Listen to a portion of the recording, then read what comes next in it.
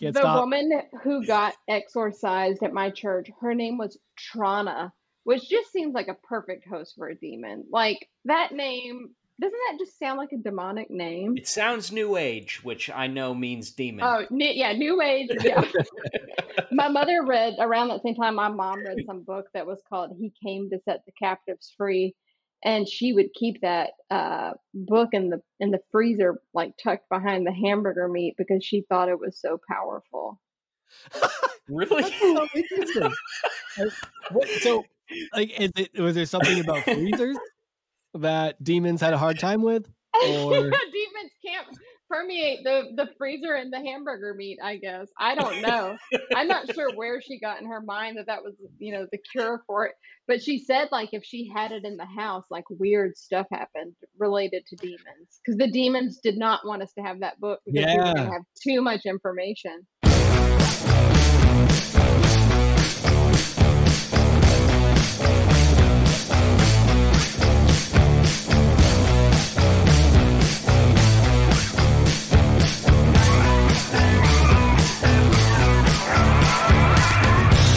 Hey everybody, welcome to another episode of Growing Up Christian. I'm Sam. I'm Casey. And I'm going to start us off with a story, Casey. It happened about 30 minutes ago. So I have a bearded dragon. This is a more recent purchase. I don't know if I've mentioned that here, but just in case I haven't, the gist of it is that over the summer, towards the end of the summer, my wife took our kids to the fair, the yearly town fair, and they had like a petting zoo area or whatever, a reptile exhibit. My kids fell in love with the bearded dragon there. They held it for like an hour, and then they cried when they left. And then they wanted to go back and see it again the next day. Pretty much determines how it's going to go. Yeah. So then my wife was like, well, I'm just going to check it out. I'll take it to the pet store and the place that was there, the place at the fair that was doing the exhibit is they sell all sorts of, I guess they're not technically exotic animals because there's laws against those, but like snakes, lizards. It's not like a fucking puppy mill, is all I'm trying to say. So right. She's like, well, just go check it out. And of course that meant they came home with a bearded dragon and everything you need for a bearded dragon. I guess they're cheaper when they're older, but you have to keep like these light bulbs plugged in constantly. Like, I don't know. It's like on paper when you buy it, it's like the lizard is like $50 and then it's just like, and then your electric bill goes up $100 a month and you have to buy crickets all the time. It eats live crickets. That's like it. I guess they eat less crickets and more like fruits and vegetables. Convert it to hot dogs. Yeah. Yeah. Chop up a bunch of hot dogs. No, it's mostly insect diet, and then they become more vegetarian when they're older. So they're it's a little bit more cost effective, but we finally found a place to like buy crickets online or whatever that's worth it. And anyway, this is way too much information to lead up to, but so we have a cricket pen. We now have pet crickets, I guess you could call them that. And this thing holds like 150 crickets. I also happen to have a cat named Cricket. And this is the only cat that gives a fuck about the crickets at all. Relentlessly just tries to see them. He'll stare at them for like hours at a time. He'll just stare at the cricket cage. And today I had taken the cricket cage out of the room that I normally keep it in. I put it on my counter and then I just forgot to put it back. So my cat Cricket knocked the cricket cage off the counter and the thing exploded. Fucking crickets. I knew where everywhere. This was going right away. Damn, dude. I lost my shit. I start screaming at the cat. And my kids are like, what happened? I'm like, look at the floor. It's like crickets are just like shooting everywhere.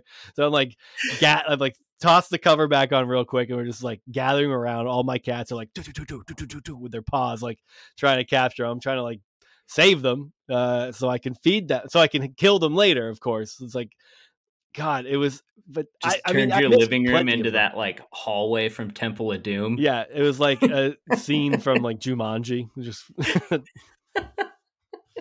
And you love picking up grasshoppers and crickets. We Yeah, discussed that. specifically mentioned frequently how much I fucking hate the feeling of those things like hopping against your skin and you cup them in your hands. Oh my god, I'm shuddering right now. So yeah, that was really aggravating. So that would again happened like about 30 minutes before we jumped on here. So Oh boy, yeah, that's exciting. yeah, That's the problem with reptiles as pets. Is like you also have to keep their food as pets. mm-hmm. I feel It's like annoying. I've probably told this story before, but my roommate had snakes in college, and he was on like a snake buying spree for a minute. So he ended up with like 3 or 4 of them. He had Burmese pythons and ball pythons. And then he And released them into the wild when he got sick of them, right? probably, I know one got lost in his car, and I don't know that it ever was recovered. No way. Yeah, he like tied it in a sack, when he was transporting it back home or something like that. But he he decided at one point, because of the cost of food, that it would be prudent to breed his own rats Cool. to feed to him. And so for a minute we had like a rat mill in his Closet, in right? our apartment, in his closet. Yeah. In like Rubbermaid containers, not even like legit cages for him. Did he at And it least was poke holes in the top? disgusting. Yeah, I think so. And then the snakes didn't all have like official cages either. Like he had some of them in like Rubbermaid containers with like the heat lamp on top, Oh, and they would escape because they're snakes. yeah, those are pretty tricky, dude. Snakes don't fuck around; they get out. Yeah, we had multiple times we had ball pythons like missing in our apartment, which they're kind of whatever. They're basically like scaly worms. Yeah, They're not pretty going to docile. bite you or anything, but Were you allowed to have those? Probably not. probably not. We also had a cat, which I don't think we were allowed to have. And then one of my bandmates' girlfriends kind of dropped her cat off on us for quite a while. So it was wild over there for a minute. And I remember just like with the rats, if you didn't clean their cages like every day, because they just like they're just continually peeing all over the time. They're like little miniature hippos, just like flinging diarrhea all over your stuff. If you didn't clean that thing every day, immediately his whole room would stink like ammonia. It was just awful. Oh, it was like so mustard it's got that gas. cat piss smell. Yeah. Yeah, so it was disgusting. And I think he ended up getting one litter of rat pups out of it, those little pinkies, Yeah. like they call them. And I feel like something else awful happened. I don't remember. The whole thing was terrible, though. It was like, yeah, this was a mediocre idea on paper, and in actuality, it's the worst, dude. Terrible execution. God, there's certain things where it's like, yeah, I mean, people will have rats as pets. Once you get into the breeding game, it's like, it's funny because if you do that with dogs, if you breed dogs, people don't look at you the same way. They're like, that's your pet, but you breed it. But with rats, it's like you either have a pet rat or you breed rats. You don't mix the two. Yeah, yeah. And if you're a snake breeder, you're probably not you well probably have acclimated an eyebrow ring. Yeah, I was gonna say you're not well acclimated to normal society. You're probably one of those people, one of those dudes that wears like long denim shorts no matter the weather conditions. A cowboy hat with a ring of snake teeth around the top of it. Yeah. You have a lot of mysterious scars that don't look like they came from surgery, that's for sure. But somehow they don't look like snake bites either. Okay, so that's a lane on TikTok I started following, is like people who fuck with snakes. God damn, dude. I get so scared watching those because you never know if those are going to end with someone getting bit. Like poisonous snakes? Oh, yeah, dude. Like, I'm talking like 15-foot like cobras and shit. The cobras are terrifying. Yeah, dude. It's I get like I watch them and I'm like, I could barely finish them. Sometimes I don't. Sometimes I'm like, I cannot see how this ends. It scares me. There's one that I got on a kick like that for a little bit, and there's one of a dude, and he's covered in tattoos, and he wears like I guess they're contacts, but like his eyes are black, like he's got them darkened like the whites of his eyes, and he's like one of those guys that handles extremely dangerous Yeah. snakes. Oh Not yeah, for I've like, seen this guy. yeah. Oh, I probably showed you this guy when you were here. It's not for Oh, educational maybe. purposes. It's like it's the same as having a crotch rocket that's strictly for doing wheelies on the highway. But yeah, there's a video of this guy, and he's like messing around with this giant king cobra. Which, why are they so big? They're so big. It's And unbelievable. Like I knew they were big, but I think I thought that occasionally they would be unusually big and that they're usually like not. But no, those things, they just live in areas where people do, and they're like 10 to 15 feet long. yeah, And they're fast as fuck, dude. and they make that just like that spine tingling hissing noise. Yeah, they're So like awful. he's messing around with this one, and apparently it was shedding its skin, and so its eyes are like all milky. I guess they can't see as well. Okay. And I don't know why that matters. Only if you're trying to like provoke it into almost striking you or actually striking you. Yeah, so he's like messing with this snake to get it all hooded up and stuff. And finally, like this thing just he picks up the tail end of it, and it turns around, and it just latches onto his hand. And Come on.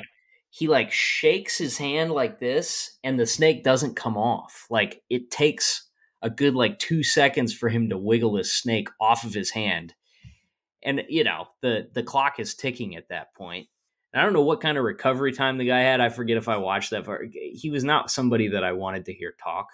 Yeah. Mostly just wanted to see him bit by snakes. He's the kind of guy you want to get bit. I don't think you have a lot of time to make it to a hospital after you No. get bit by them.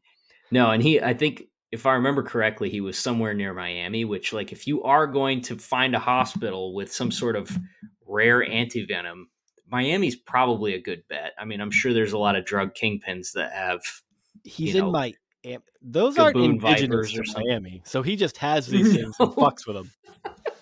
No, I'm thinking They like didn't- he's they didn't actually. used to be, anyways. Yeah, Who knows what lives there until they now? let a few out.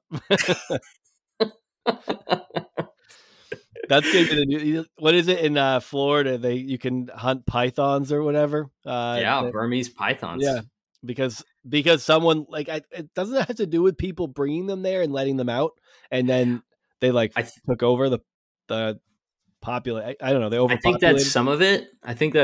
And then some of it was like I know there was like a breeding facility. It might have been like Hurricane Andrew in the 90s that like wiped out this breeding facility, you know, for pet trade, and a bunch of different stuff got loose in there. Like, so it's a pythons lab are the leak theory. craziest, I got you. Yeah, exactly. Lab leak actuality. I did look it up just to make sure I wasn't talking out of my ass, because sometimes when you see things in comparison to people that, I mean, you're just not used to seeing things that big and you overestimate the size, but their average is 10 to 12 feet, but they reach up to 18. Terrifying. Oh my God. Kill me. Yeah, I'd rather die than just look. If I saw one, I'd be like, that's it. Like, I'm not going to live through this. I think I would be scared. I think I would be paralyzed. I think that's something that if I saw it, I would be like, I can't move. I wouldn't know what to do. I think as long as I'm not in Miami by that tattooed motherfucker, I should be good. Yeah, infinitely safer no matter how far away you are from Miami, I think.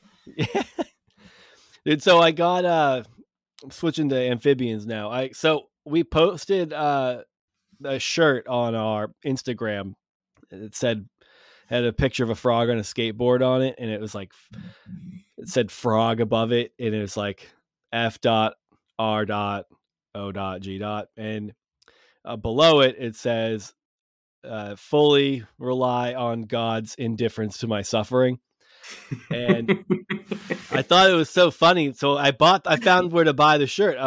Ben Soy, who was on the podcast previously, he saw the art and was like, I think this is so and so's art. Tag the artist.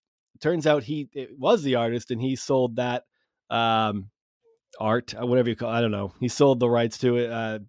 Good Shirts or something. Yeah, it was Good Shirts. And so I went there and I bought it. And it's weird so it's fun. I think it's a hilarious shirt. Given some of our family dynamics, there's a lot of places where in my I won't wear it. I'd be like, oh, this is just going to be weird if I wear this, and I don't want to have a conversation about it. But Yeah. my daughter's getting pretty good at reading, and she just kept at. She was like, "What's your shirt say?" And I'm just like, "This okay." I realize how uncomfortable I am explaining this to my daughter now because I don't want to deal with this. It's like, how do I explain God's indifference to our suffering? She's not going to get the joke. I haven't really talked to her. We haven't talked to her a whole lot about God. If I told her what it was, she'd probably just be like, huh, I don't get it, and then move on. But I was just like, duh, it's just a joke. It's just funny to me. She's like, yeah, but what's it say? I'm like, don't worry about it. It says frogs are cool. Yeah. Well, she can read that it doesn't say Go that. draw with some crayons or something. God, it's so annoying when kids learn how to read. It's like when you, like my wife and I would be like, should we take maybe to the PARK? And then it's like, now that she can read well enough, she's like, you can't do that anymore. Like you can't communicate in the open about stuff you don't want them to know about. You just have to get more comfortable with disappointing them. Yeah. Oh, yeah. You get used to children's tears pretty quickly as an adult. Should we go to the PRK? No, I don't think so. Just waterworks. All right. So it's an important week. Okay. Do you know what's coming up on Tuesday? You've been following it? I mean, midterms. Yeah, but do you know what's important that's coming up on Tuesday? Oh, that's a bad answer. Okay, let me tell you. Okay. I don't know where this is going. An event of eternal significance is coming up on Tuesday, and it's kind of sad, and it's not totally unexpected that you know nothing about it. Luckily, I'm going to tell you about it. But Tuesday, we are going to be having a blood moon.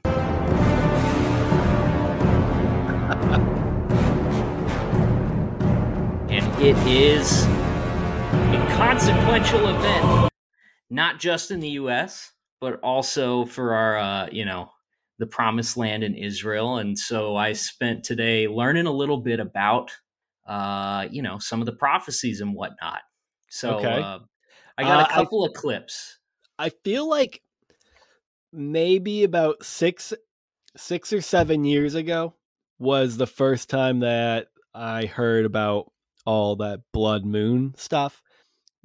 I guess they're more common than maybe we would expect, or they're depending on where you are located geographically, you will see them more or less frequently. It kind of seems like every 4 months there's a bunch of articles that get forwarded by everybody's aunt. Okay. That's way more frequent than I thought, but for some reason it captured the zeitgeist like 6-7 years ago. Well, at least that's the first time that I feel like, I was pretty well immersed in evangelical culture still at that time. Well, I mean, despite me not being an evangelical anymore, that was still so much of my sphere. And that was the first time that I was just like, it was everywhere. Blood moon everywhere. A bunch of like the prominent evangelical pastors started talking about it. And I thought it had fizzled out. I didn't know this was still going strong. So yeah, I feel like there's a lot of blood moons. So I don't know why certain ones are more significant than others. They like to assign a special name to them. Like they'll be like, oh, this is a dying flower blood moon. It only happens once every 2 millennia. And this one just so happens to fall on, Newt Gingrich's birthday.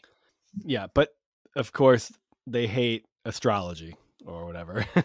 I know, dude. There's it's like, my God, I it's so much fun looking at some of this stuff. It's insane. So here, so I just pulled a couple of random clips that I found on TikTok. There's a lot of people, speaking, using their voices to amplify the word here. So let's start with this one. Donald Trump was born on a blood moon. 700 days later, Israel was reborn as a nation. Trump becomes president on the 20th of January 2016 at the age of 70 years, 7 months, and 7 days.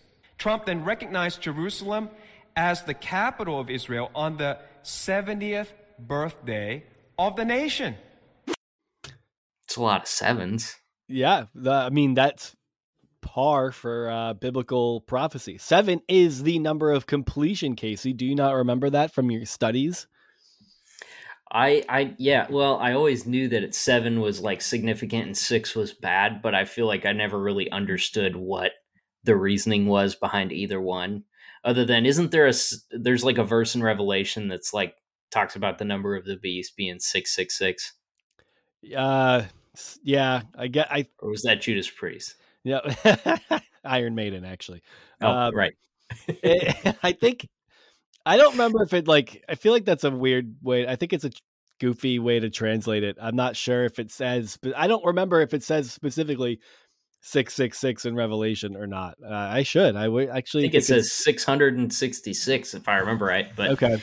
you know, don't take my word for it. Take King James. Yeah, well, we can look that up.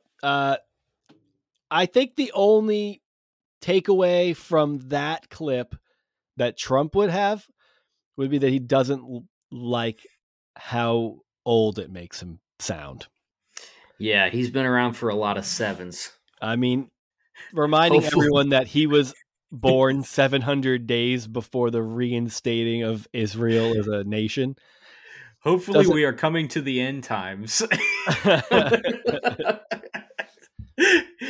Hopefully the Great Tribulation is almost behind us and he like chokes on that third bun in the Big Mac.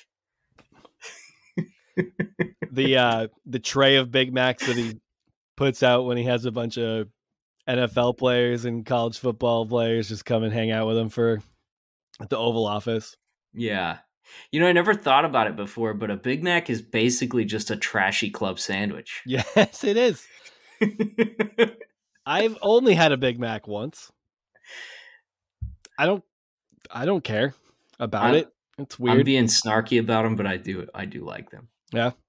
To each their own. I stick with the McDouble, man. I fuck with McDoubles.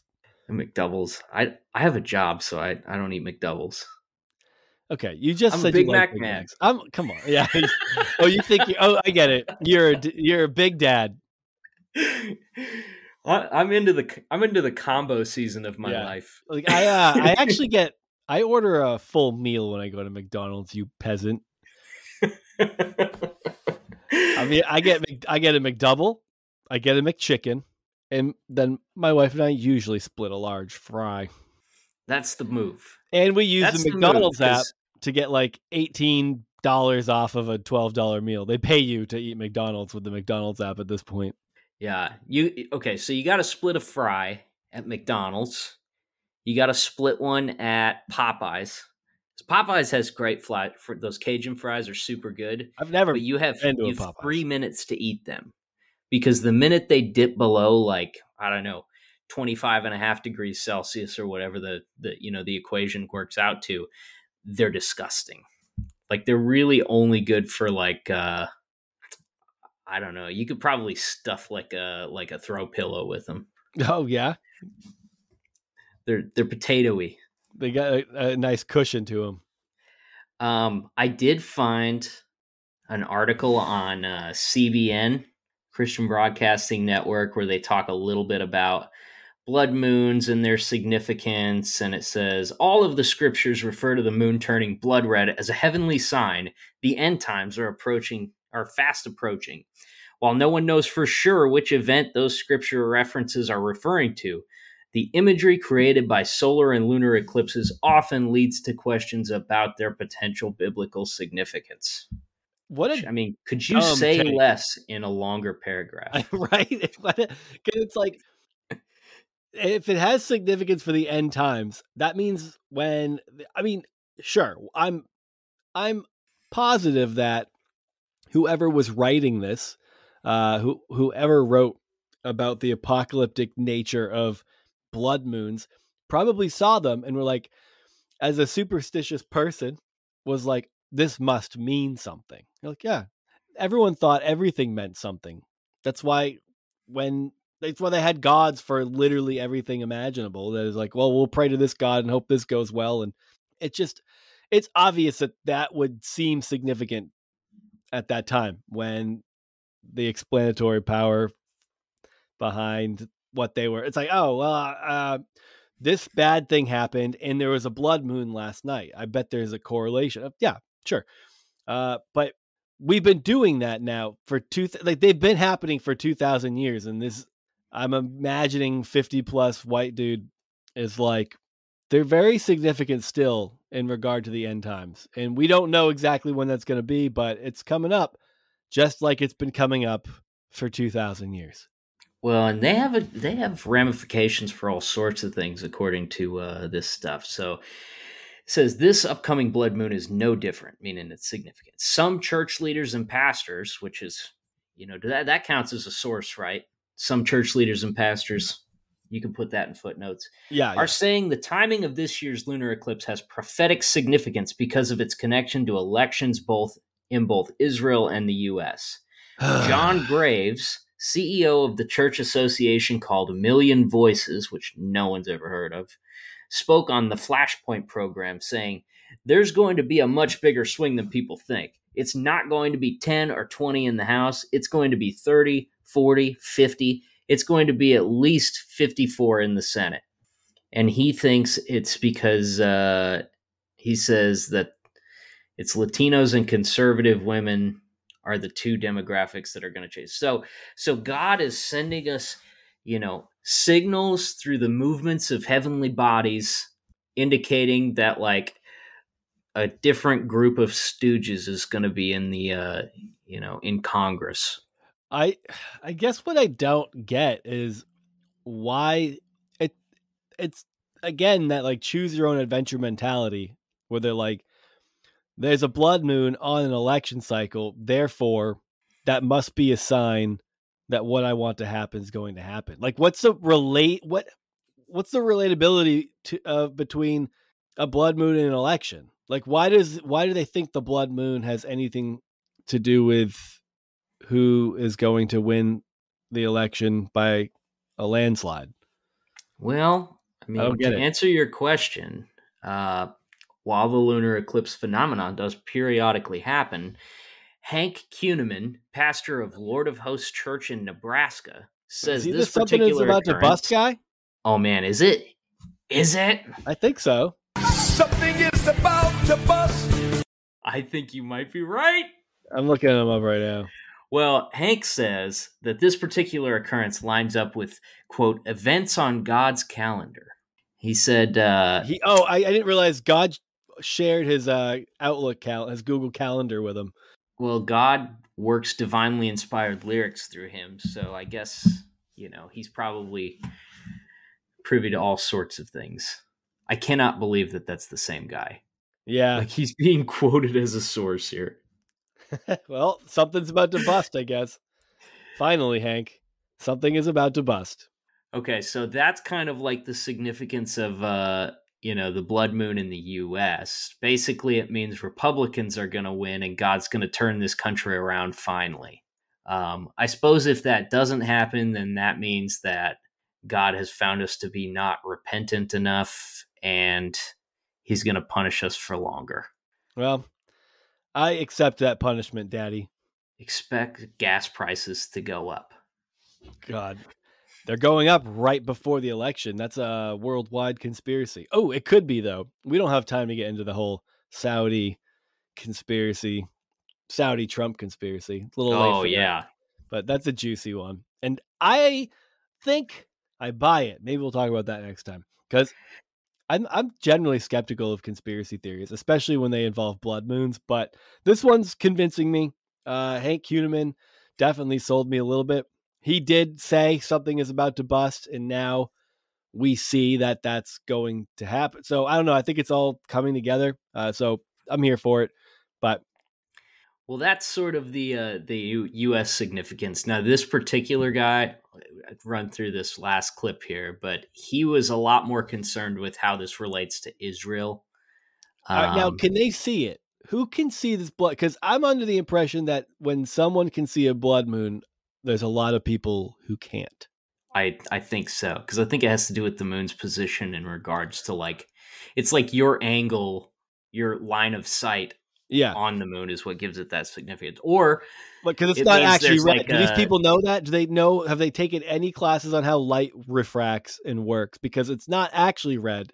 It's the perception of red. So other people don't I don't see want to it. throw So I don't rocks know. or anything, but I'm guessing that this guy didn't take any classes on it. No. History has shown us that's exactly the case. So, family, here we have the blood moon lunar eclipse on election day. Now, family, the odds of that happening are slim to none. This isn't a coincidence at all. This is the Most High God saying, I see what the U.S. political system is trying to do with the land I gave to Abraham and his descendants. Don't mess with the land of Israel. So not only is the blood moon lunar eclipse on the 8th of November a warning to Israel that the time of Jacob's trouble is soon to start, it's also a warning to the U.S. political system concerning its policies towards the land of Israel. Guys, we're living in very prophetic times. Family, the Most High gives these warnings out of love. And So I feel like you cut him off right before he really, really sold it. yeah, but the whole video kind of goes that way. It's like you feel like he's ramping up to the crescendo, and then it just never happens. I think It's you're just just trying to kinda- censor him. I think you are violating his free speech. I might be. That might be a valid point, I guess. But this guy, throughout his video asserts that, like, for one, Biden's evil because he supports a 2-state solution. 2, many of our U.S. congressional, people support a 2-state solution, and God is going to judge them accordingly. And basically, like, anytime anyone has ever said the term 2-state solution, which we may be causing one right now, there was a major storm in the U.S., what some people describe as a once in 1,000 years storm. Oh, well, I think the U.S. needs a 2-state solution. That's what I'm getting from this. We will definitely not live in the same state if that's the case. True. I don't see us like being part of the same coalition just because of geographic location, Oh yeah, it's a very clear divide. We know what we're getting. We'll just have to move closer to the border. Yeah, we could shake hands across the border. You ever hear There'll that be old a fence. country There'll be a song? nice fence, and we can put our fingers through it, and we can twiddle each I other's fingers start together. walking your way, you start walking mine. We meet in the middle on that old Georgia line. I think I'm freestyling some lyrics, but you get the point. I don't know. I feel like if you pull any country song out of your ass, I won't probably know it. Well, Is that the Florida thing Georgia is- line? No, I think that predates them. Thank God. So yeah, either what we'll see. I mean, one way or another, we'll see a blood moon, which is very significant, and it either means that God's talking to us, or there's like a station wagon on fire in the expressway, like to the west of us. Yeah. But either God is going to turn this country around by letting a bunch of Republican, hedge fund managers or, former lawyers or whatever else, pedophiles, you name it, get elected, or we're going to see a bunch of Democrats get elected. And that means that, we're Jacob's troubles. Is that what he called it? I think that's in regards to Israel, but we're in trouble. Let's just say that we're in trouble if the liberals take office. I just like the general, that whole, like, if this happens, it's God's will and was totally orchestrated by him. But then if this happens, well, we're all in trouble. It's like, bitch, aren't we all in trouble? Isn't that your whole premise, that we're all in trouble? We're end times shit. It's like none of their theorizing makes any sense. It's like, we need to do this in order to save this great nation, in order to make things better, because the liberals are a bunch of pedophile, blood drinking psychos, and we need to get this country back to God and through people like Marjorie Taylor Greene and Lauren Boebert and shit like that. And then on the other hand, it's like, but also everything is going to be destroyed and Jesus is going to come back and slaughter everybody. So, like, what what's the message? Like, what's the real? If they're it's like I think it just shows that they don't really think that that's going to happen, at least in their lifetime. You got to like, leave yourself an out clause. Yeah, don't box yourself in. Little asterisk at the bottom of the "let's all kill ourselves on the top of this hill together." It's like exactly, yeah. Well, anyway, I guess we'll see how things go. I'm expecting a red wave on Tuesday. I don't know about you. It's looking like that. Yeah, it's not looking great. It's definitely not looking great for Democrats. You're going to have to pick a platform. Yeah, it will help. Trust us. There's a lot that could be said on that, but we won't shift. We will introduce our guest, Casey Parks. Casey wrote a book called Diary of a Misfit, a memoir, and a mystery. She's also a Washington Post journalist. And I only started listening to the book I got the audiobook after our conversation. I didn't have a chance to get to it beforehand. Also didn't know it was audiobook until our conversation, because at the end of it, she drops that it is on audiobook. So that was really helpful. It's about halfway through it, and it's fantastic. The writing style is very captivating. It sucks you in, and it kind of just tells the story of her coming to terms with her sexuality while also investigating this, like, she hears this story from her grandmother about a person named Roy, who was a woman but dressed as a man. And when her grandmother was a kid, and it was a very mysterious character, and there's a lot of different ways that people, as she starts talking to them in the town, would recollect this person whose name is Roy. They would how they recollect the experience or their belief or thoughts or feelings about Roy. And it kind of just weaves that story, the investigation of that story, in with her personal life and her relationships to her father, her mother, her grandfather. And it's really fucking fantastic. I'm enjoying it thoroughly. I cannot wait to finish it. It really does pull you in. So if you're so inclined, especially after listening to this, she does get in some of the stories that she talks about in this conversation. I have come across that in the book. She does discuss them there as well in greater detail. And if you enjoy this conversation with Casey, you need to pick up her book. Again, audiobook is definitely a good way to go for all of you who spend some time in the car like I do, and who don't have a lot of time to read books for pleasure. So anyway, yeah. I don't know if you have anything to add, Casey, other than your typical leave us a review, and don't do it like whose did I share this week? Did you see the story? What a fucking get really personal. Yeah. Okay. I mean, look, the reviews, I don't really care. Like, you don't have to like it. I think it's just funny when people leave reviews that are like, I guess I'll never leave a 3. If there's a podcast that I don't like, I'm not, or think is just okay, I'm not going out of my way to like leave it a review. Like, we all know, I think we can all unanimously agree that the purpose of reviews is for people who like the podcast to help like boost it. Like, a bad review here or there doesn't do anything. It's just funny. Reviews just bump you up in like the algorithms and shit. Like, no one's reading it and taking strangers' opinions seriously. Like, it's not like someone bought a leaf blower on Amazon where like it doesn't start good. Like, I take that to heart because, well, if you bought it and it didn't work good for you, that matters. But this is like, you're listening to two assholes talk about shit that that just doesn't matter most of the time. So it's like, I don't know. I just think those kind of, like, it's just so funny to me when people are like, I need to give this a 3-star review so people know what they're in for before they start listening. I mean, I guess it wasn't a 1-star review. It wasn't. That's cool. But the review was, I just gotta read it because it kills me. It's meh. That's the subject. Meh.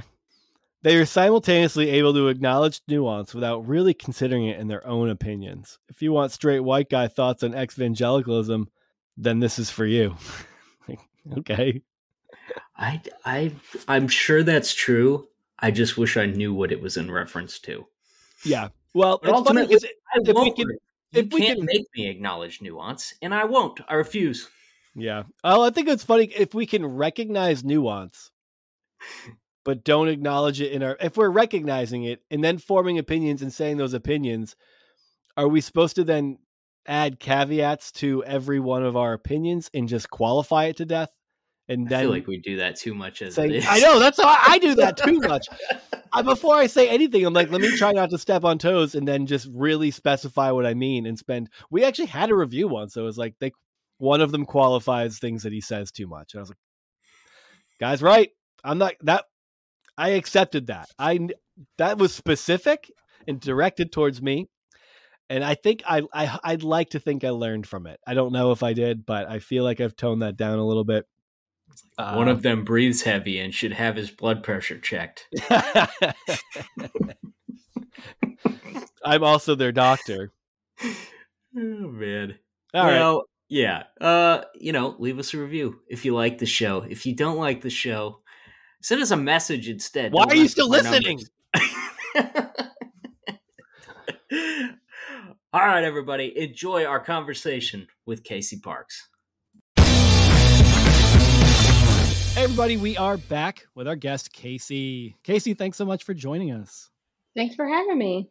Yeah, I'm super excited to talk to you. I guess I said it to a lot of people, but I really am because I listened. So I heard about you and your book through an NPR podcast, and I was so incredibly fascinated by so many aspects of your story. But some of the things that I was very interested in that I don't know, maybe it's just not as accessible for a broad audience, but you did grow up very Christian, and that is coincidentally what we named our podcast after. So that's the stuff that interests us. So I think maybe just to get us started, maybe let's get into a little bit of just where you grew up and how you grew up.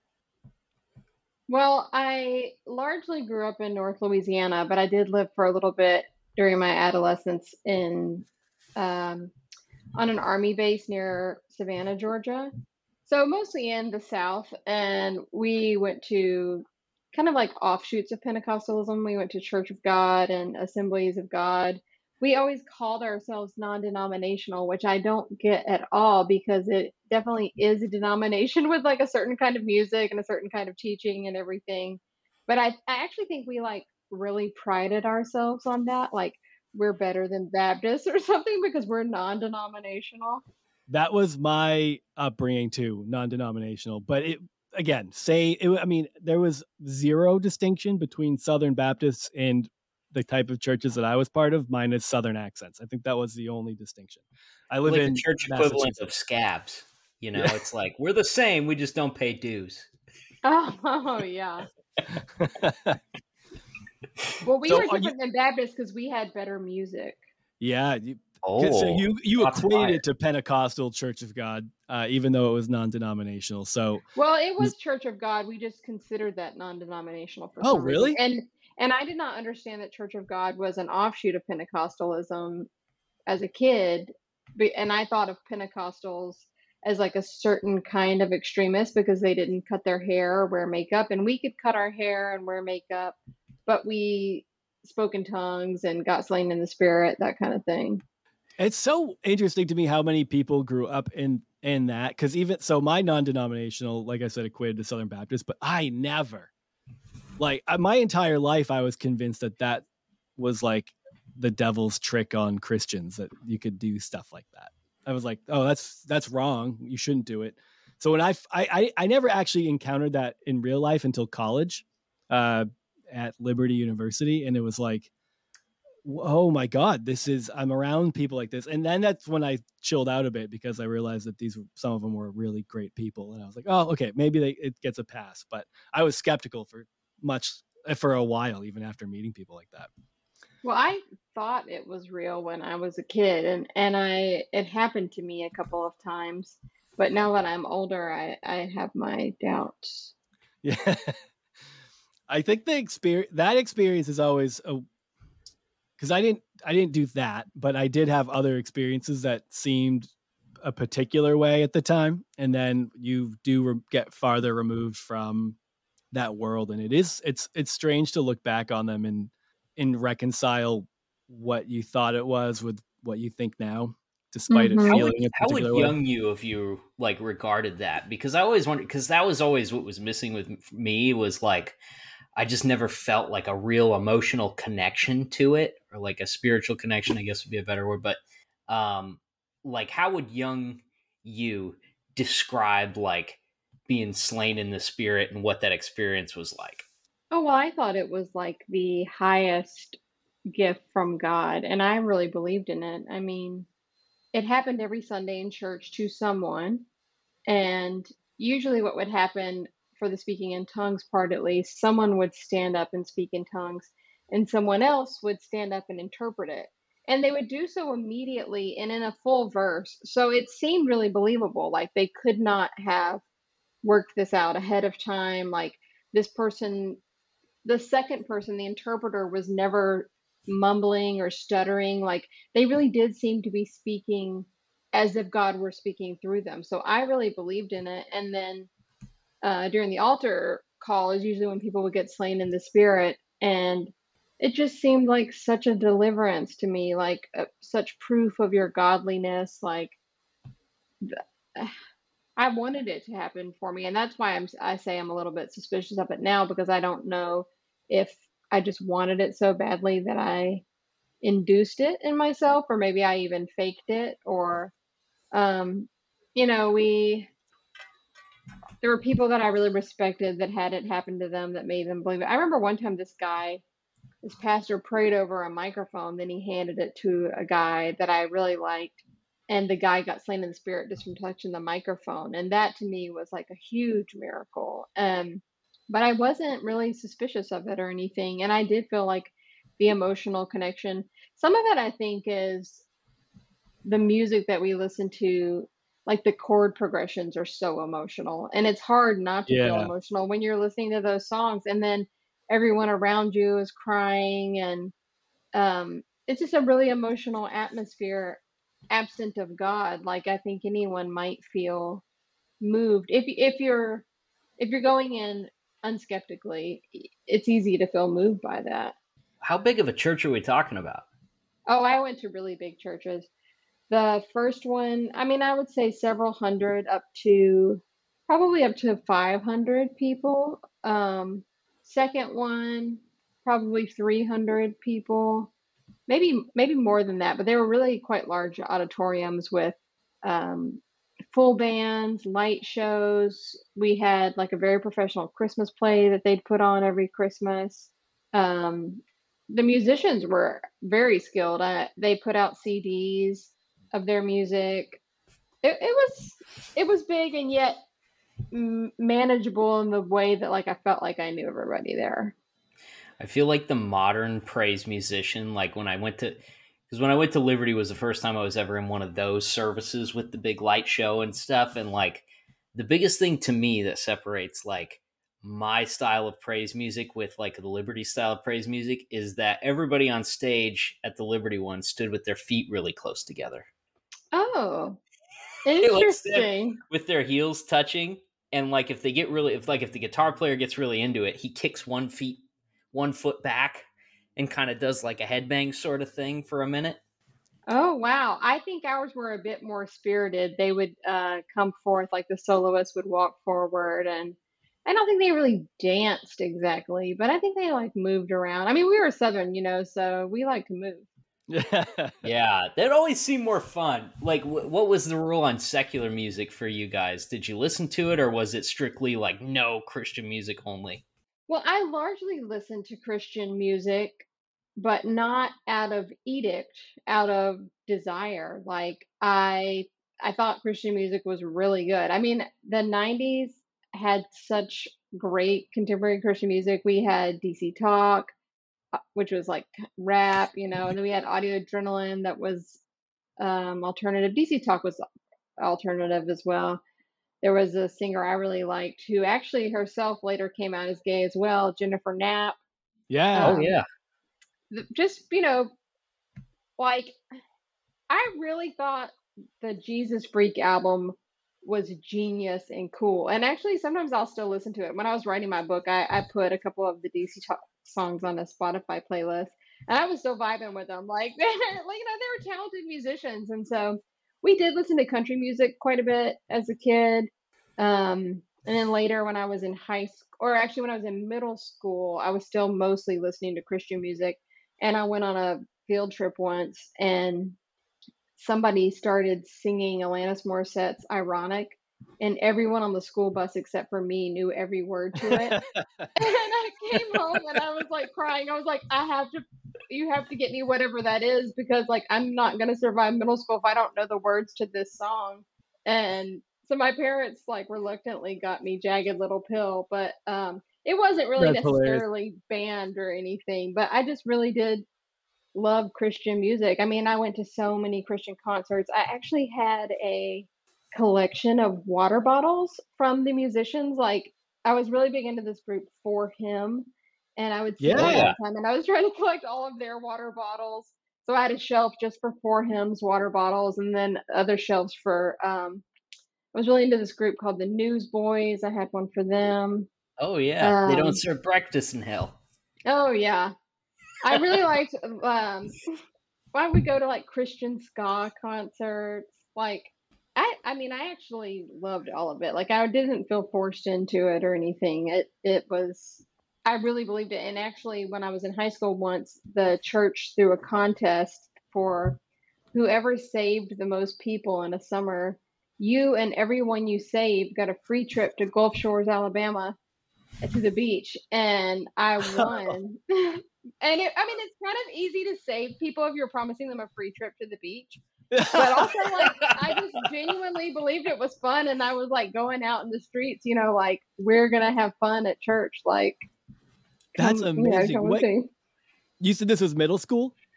That was high school, I think. I was High probably my freshman or sophomore year of high school. So 96, 97. What area were you living in high school? I was living in West Monroe, Louisiana. So it's up in the northern part of the state. I think that's hilarious because the competition. Okay, wait. First of all, how many people did you save?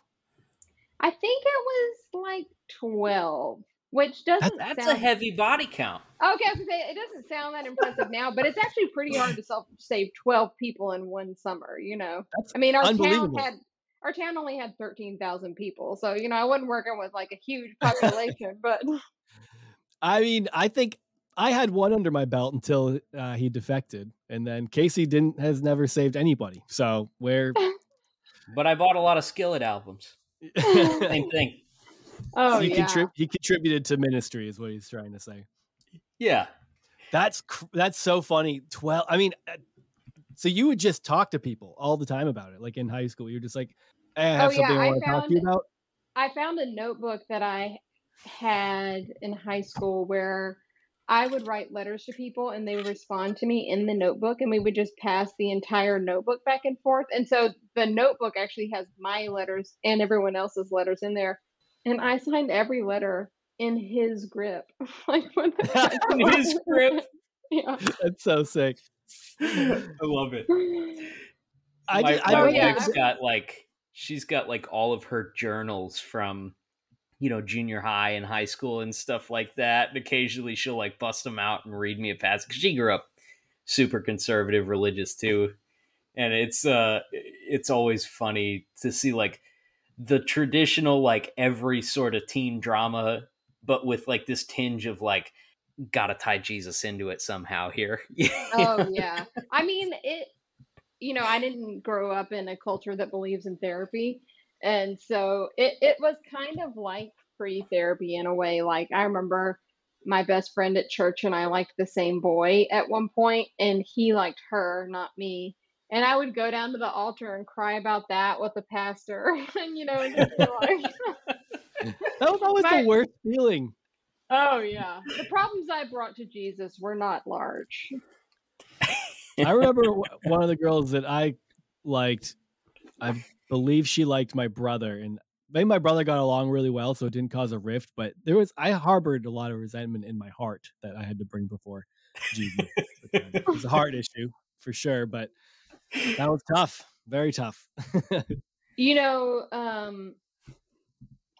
This is kind of jumping around a bit, but when I was much younger, most of my views of God were more punitive, and so I I did talk to God a lot more as a kid, but more in like a confessing way, because again, it's kind of tied to music. Actually, there was this musician who was really big then called Carmen, and he Oh, had yeah. these like souped up videos where he had songs like Satan Bites the Dust, Revival in the Land, and all of these videos um, had demons in them. And actually around the same time there was a demon exorcism at my church where they cast a demon out of this woman.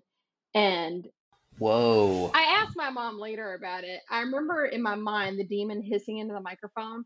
And I asked my mom many years later, like, well, what did the demon say when he got cast out? And she said, oh, typical demon stuff. And I was like, well, like, what typical demon stuff?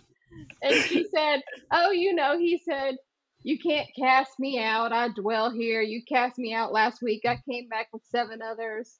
And so anyway, but I remember when they're, oh yeah, I love thinking like I dwell here. It's so funny to me. But as part of casting that demon out, they told us a demon can't just disperse. Like if a demon gets exorcised, it has to go into another host, and a demon can the host has to be someone who's sinned recently. Like that's the only way the demon can take a hold of you. And so if you've sinned recently, like you're a prime dwelling for a demon. So that way to coupled scare with the these, shit out of everybody. oh yeah, when I was writing my book, Everyone's I was trying like, to like backtrack and be like, oh, okay. Let me recap this week. Get next to the guy who really did some fucked up stuff. And then like that coupled with these Carmen videos where I knew exactly what a demon looked like. And they were, they had warts and they were all green and like big ears and stuff. I was extremely scared of one of them things getting up in me. So I spent a lot of my childhood just like every 10 seconds or so being like, please forgive me for all my sins. Please forgive me for all my sins. I think I just thought something bad about my little brother. Like, please forgive me for all my sins, as I was writing my book and like returning to that time and thinking, like I did feel really sorry for my younger self that I just spent so much of my young life in fear. Like it wasn't at that point when I was younger, it wasn't like, oh, this is so much fun. Like it was like, I have to do this or I'm going to burn forever and ever, and there will never be any relief from that burning. Yeah, it creates like a spiritual OCD of sorts. And it's funny you mentioned when you mentioned a lot of your being when you were younger, a lot of your prayers just being confessions. I haven't thought about this in so long, but you mentioning that made me think of being taught that you have to start your prayers off with confessing your sins, because if you don't, God's not even going to listen to you. Is that something you got too? I don't think I ever heard that. But I just did spend a lot of my prayers doing that. And I think I would sometimes feel guilty about that. Like I'd be like, oh no, I gotta pray and like praise God. Like he's gonna get kind of tired of me if I don't just come to him and say like, I'm praying because you're awesome. And now that I'm older too, I'm like, wow, like this dude, and because in my mind he was a dude, just has to be worshiped nonstop. And like that's what heaven is supposed to be. You just worship this man all of the time. Like, I might send my son out to be killed too if it meant I got to be worshiped for all time. Like, what an odd view of perfection. Like, I don't know. I'm kind of scared to say this because I don't want to be blasphemous even now, but like that vision of heaven, it does not appeal to me at this stage of my life. Yeah, have you dove into the world of TikTok exorcists yet? Oh my God, no. Dude, it's one of my favorite things. Oh, it's a whole lane and there's a bunch of them. There's men, there's women, there's like a whole crew of TikTok exorcists out there. And I love, like, the best part is the demon act outs, because they get on there and they hiss and they scream and stuff. What they never do is swear, which Oh my I find God. funny. I'm gonna have to watch this in therapy, or else I might like relapse. Like I don't know if I can take it. You're up till 3 in the morning just scrolling through each one. You're like, I can't stop. The woman who got exorcised at my church, her name was Trana, which just seems like a perfect host for a demon. Like that name, doesn't that just sound like a demonic name? It sounds New Age, which I know means demon. Oh, yeah, New Age. Yeah. My mother read, around that same time, my mom read some book that was called He Came to Set the Captives Free. And she would keep that book in the freezer, like tucked behind the hamburger meat, because she thought it was so powerful. Really? That's so interesting. So, like, was there something about freezers that demons had a hard time with? Or demons can't permeate the freezer and the hamburger meat, I guess. I don't know. I'm not sure where she got in her mind that was, the cure for it. But she said, like, if she had it in the house, like, weird stuff happened related to demons. Because the demons did not want us to have that book, because we were going to have too much information. And so I don't even know what the book is about. But demons is a funny subject with church people, like, because it's funny because, like, everybody loves that thrill that you get from a roller coaster or from being a little bit scared, like from a horror movie. When all of those avenues are closed to you, like, you're really not allowed to watch anything like that or read a scary, like Goosebumps, I remember, was kind of off limits. My mom, they were big at the time. My mom burned a whole load of Goosebumps in a trash can outside of the school and invited other parents to contribute theirs. Mm-hmm. One of those metal trash cans, and she invited all the parents to bring theirs. Did other parents show up? Yeah. A couple of people bought Christopher Pike books too, which was like even worse than Goosebumps. That was pre-Facebook, so you gotta congratulate that level of organizing. Oh yeah, they were working the prayer tree, They had everybody's number. Did you ever read Christian Goosebumps, the Frank Peretti books? I did not read Christian Goosebumps, but I read Christian Nancy Drew, which is called the Mandy series. Y'all are boys, so you probably didn't read this, but I don't remember that one. I've never heard of it.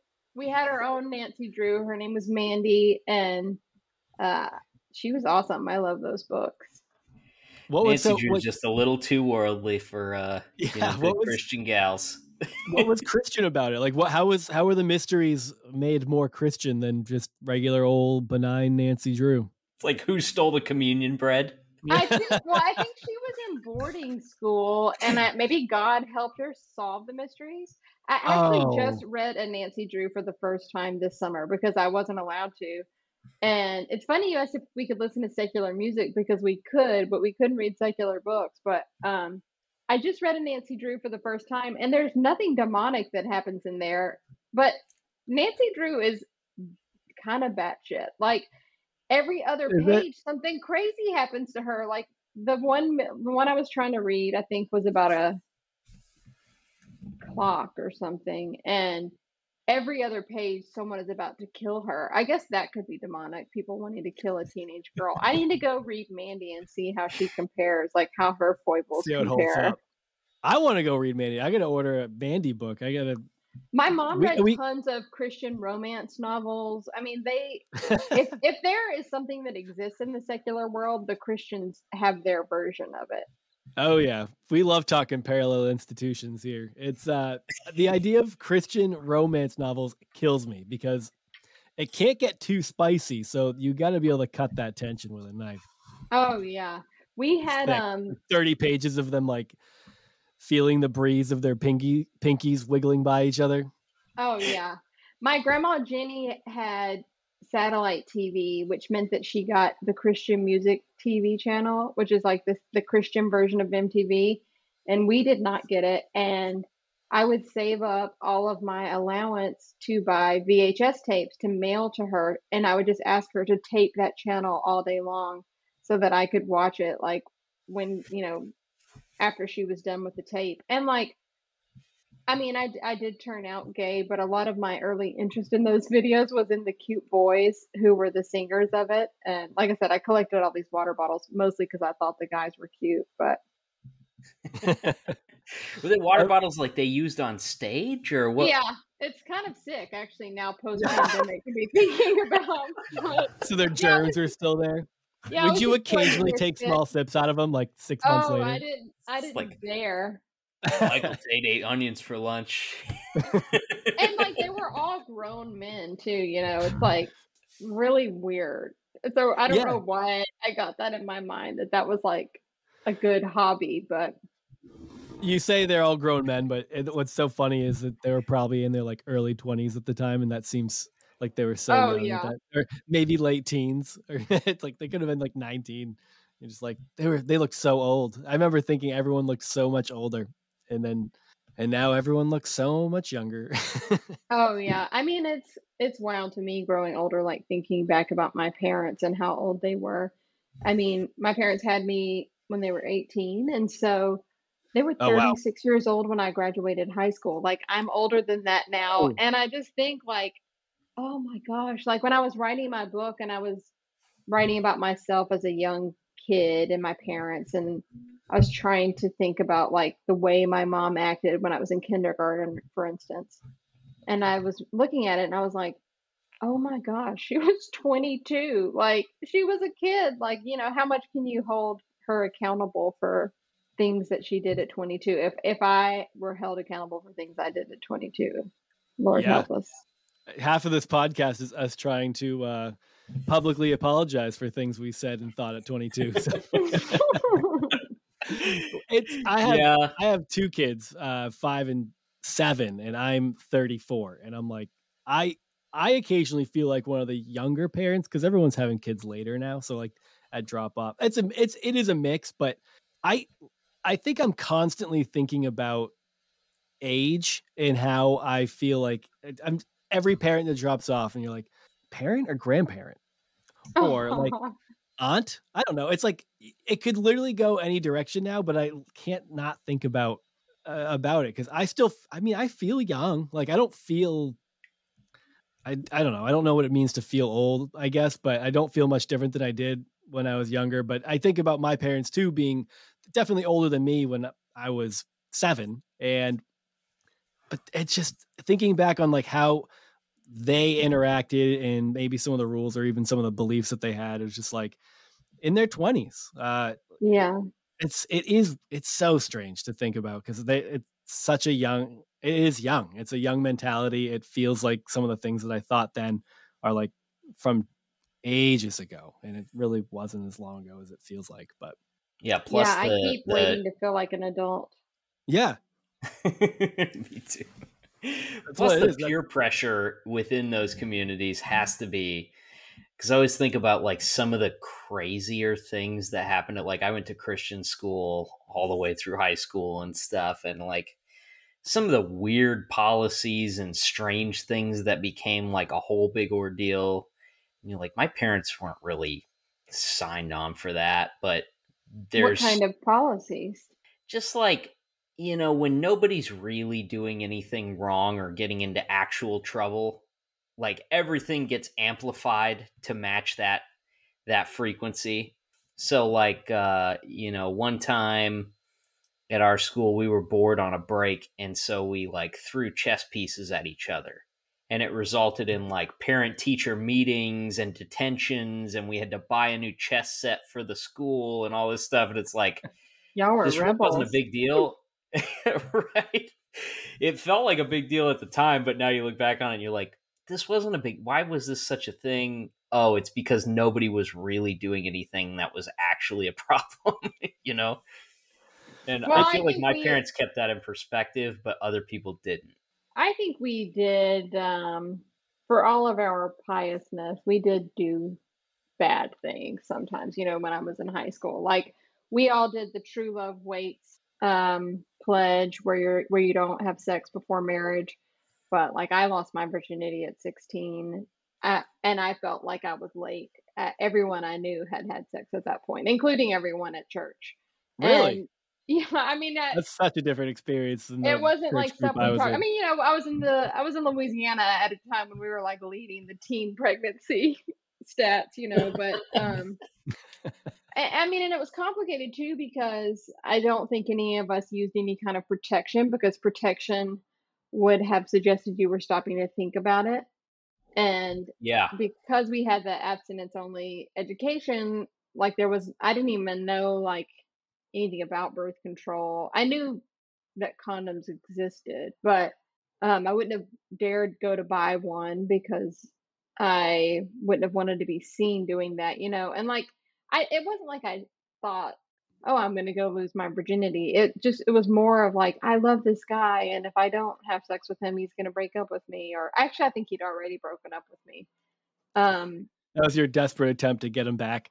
Yeah. And I think, he had already had sex with 9 people. And so I just felt like, oh, I'm really square. But like, thank God I didn't get pregnant because my whole life would have been really different. And that was the only guy, like, graciously, I figured out I was gay really soon after, and then didn't end up with an out of wedlock child, but it was fairly common, and I just think people didn't know what to do with their normal teen sexual energy. No, I mean, what's even like you mentioning that uncomfortable, like people, oh, we're uncomfortable buying condoms, even if we could get past the premeditated aspect of it. And I got married young. I got married like 3 days after I turned 21, and Liberty University. But I mean, years into being married, there was like I still felt weird going in to buy condoms. Like I've been married for 5 years, and that's like just something married people do. I mean, that's something everybody does, and I'm in my 20s still feeling weird about it. Like, oh, what are they gonna? Being judged, like I'm like get the hot sweats, and you're like, oh, I don't know. What are they gonna think about me? It's like they're gonna think you're a Display normal your person wedding ring like everyone else. prominently to make sure they knew that you weren't having premarital sex. Like come hold the box up just like this. Yeah. Hey, this is okay. Do these come in smaller sizes though? Did you and your wife meet at Liberty? No, we met at church in high school. I was a homeschooled boy, so I was didn't meet a lot of people for outside of church. But yeah, I met her when I was like 16, I guess. Probably started dating when I was 17, and then ended up going to Liberty. Followed her there. I mean, she went there. I was like planning on going there, but I was going to go there anyway because my youth pastor went there, and he basically took everyone there for like the college for a weekend stuff. Everyone visits and likes it. So it's like where else was I going to go? I wanted to get a Bible degree, and I only knew of one Christian college, and I thought Liberty was the best one because that's what my youth pastor said. So a lot of people from my church went to one called Lee University. I think it's in Tennessee, maybe. But it similarly in my church had that cachet of like, this is where cool people go. Yeah, my church had a lot of kids a decent amount of kids go to Liberty. A lot of them dropped out after their freshman year and went elsewhere or just never went back to college. But yeah, our youth pastor, I mean, I wonder if he ever got a kickback after sending so many kids there. He's working on commission. Yeah. Liberty is fascinating to me. I've seen in the last couple of years, like with the school paper and in the time of Trump, like some of the kids there have gotten really brave and like standing up for their own beliefs or not wanting the school to be used as like a free political place. And yeah, there are some and they stand out and then they are gone very quickly. It's weird. It's like they're just like we don't really have a space here for you at the newspaper anymore. You're not fired. We're just it's not working out. So I mean, a lot of the editors have been told like we don't want you to publish this or that. You can't say anything about X, Y, and Z, and I mean, it's such that's a strange place. We could go on for hours about that place, and then of course I did meet my wife at Liberty. Yep. I don't think I probably would have met a wife there. Yeah, I don't know. It turns out you half never the people I'm friends with from Liberty ended up being gay. So there was. Well, I do think there's sometimes you go for the extreme thing to try to silence something in yourself. I mean, I've seen, like, for instance, I cover trans issues. I'm a journalist. I work at the Washington Post. My beat is gender. So I write a lot about trans people. And just an inordinate number of trans women went into the military when they were young to try to be masculine. Yeah. And I think it's a similar thing sometimes with gay people where you think, if only I get deeper in my faith, if only I go to this place, like I will get healed. And, I mean, when I figured out I was gay, I did not want that at all. And I begged God. I mean, I prayed out loud every single night, please take this away. Like, if you. And how old were you then? 17 and 18. Okay. And then once I realized it wasn't going away, I kind of started obsessing about this idea of like, well, what if I could just take God out for coffee? Like, what if I could say, do I really have to go to hell just for loving somebody? Like, I'm trying to be a good person. I'm not murdering anybody. I'm not, the only lying I'm doing is about who I actually am. Of course, God did not reveal himself for a coffee date with me, but I wish he had, because I could have made some good miracle money. But it just became, it was very painful at first, and it was especially painful when I didn't even have a girlfriend, and I just knew it in myself, and I had, I'm like, I'm gonna lose everything, because church was everything to me at that point. And for what? Like, my imagined crush on Angelina Jolie, like, there, like, I don't know what I'm gonna get. And then once I met a girl that I really liked, and after we kissed, I was like, all right, hell's worth this. Like, I'll burn forever if I get to kiss you again. Was that the first girl you kissed? Did you figure out you were gay before you kissed a girl, or is it around the same time? Yeah, I figured out before. I had always had these feelings about girls where I thought they were really cool, and I like wanted to be near them, but I didn't think of it in any kind of sexual term. And even after like I kissed a girl for the first time, I didn't think about it in any kind of sexual way, because I didn't know what sex with a woman would even entail. So I mostly thought of it as like, I really want to be near this person. And I thought that was an innocuous feeling until I went to summer camp at this thing that's called Girls State. There's a boys state as well. And it's like a camp where you basically run a mock society, and it's separated out by gender. And there were a couple of girls at that camp that I just felt very drawn to. And again, I was thinking like, oh, this is just because they're cool. Like, this isn't any romantic anything. But then one of those girls was just an obvious lesbian, and I was fascinated by her.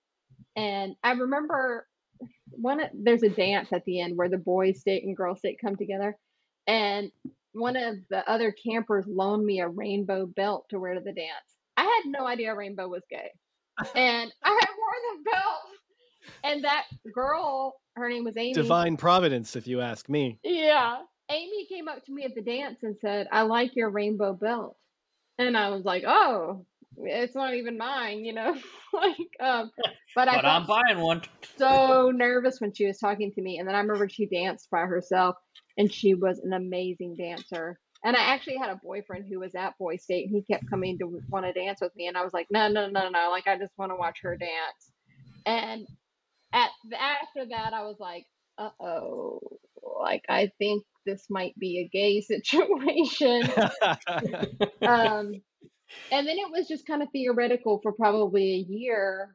And I would take the bus up to the Barnes and Noble, and I would try to secretly read this lesbian magazine called Curve. And I would just stick it in like Newsweek or something, and like pretend like I was reading Newsweek. And there were like a couple of girls that I thought were gay that I kind of had crushes on, but they didn't turn out to be gay. And so again, this is like 2000, 2001. There was this website called Planet Out, and they had gay dating. It was like an early gay dating app, but just on their website. But it was so expensive. It was like $40, and if you didn't pay the money, they would show you how many people would come up in your quote unquote area, but they would show blurred pictures. And because it was the South, my area was like the entire South, and it was like 6 women, and they were all blurred, and I couldn't see any of them. But there's only 6. You're like, I need to know who these people are. Yeah, by the time I left Mississippi, I had turned a couple of others, but at the time, I just had this feeling and no outlet for it. And even like when I did finally kiss a girl, we never even talked about being gay. And she actually like had a guy she was dating at the time, and I never quite even really knew like is what we're doing romance or not, and like we talk about we're still friends, and we'll talk about it sometime. Like she was in speech and debate, and like she took me with her to a speech and debate contest, and she was still in high school. She was 2 years younger than me, so she was in high school and I was in college.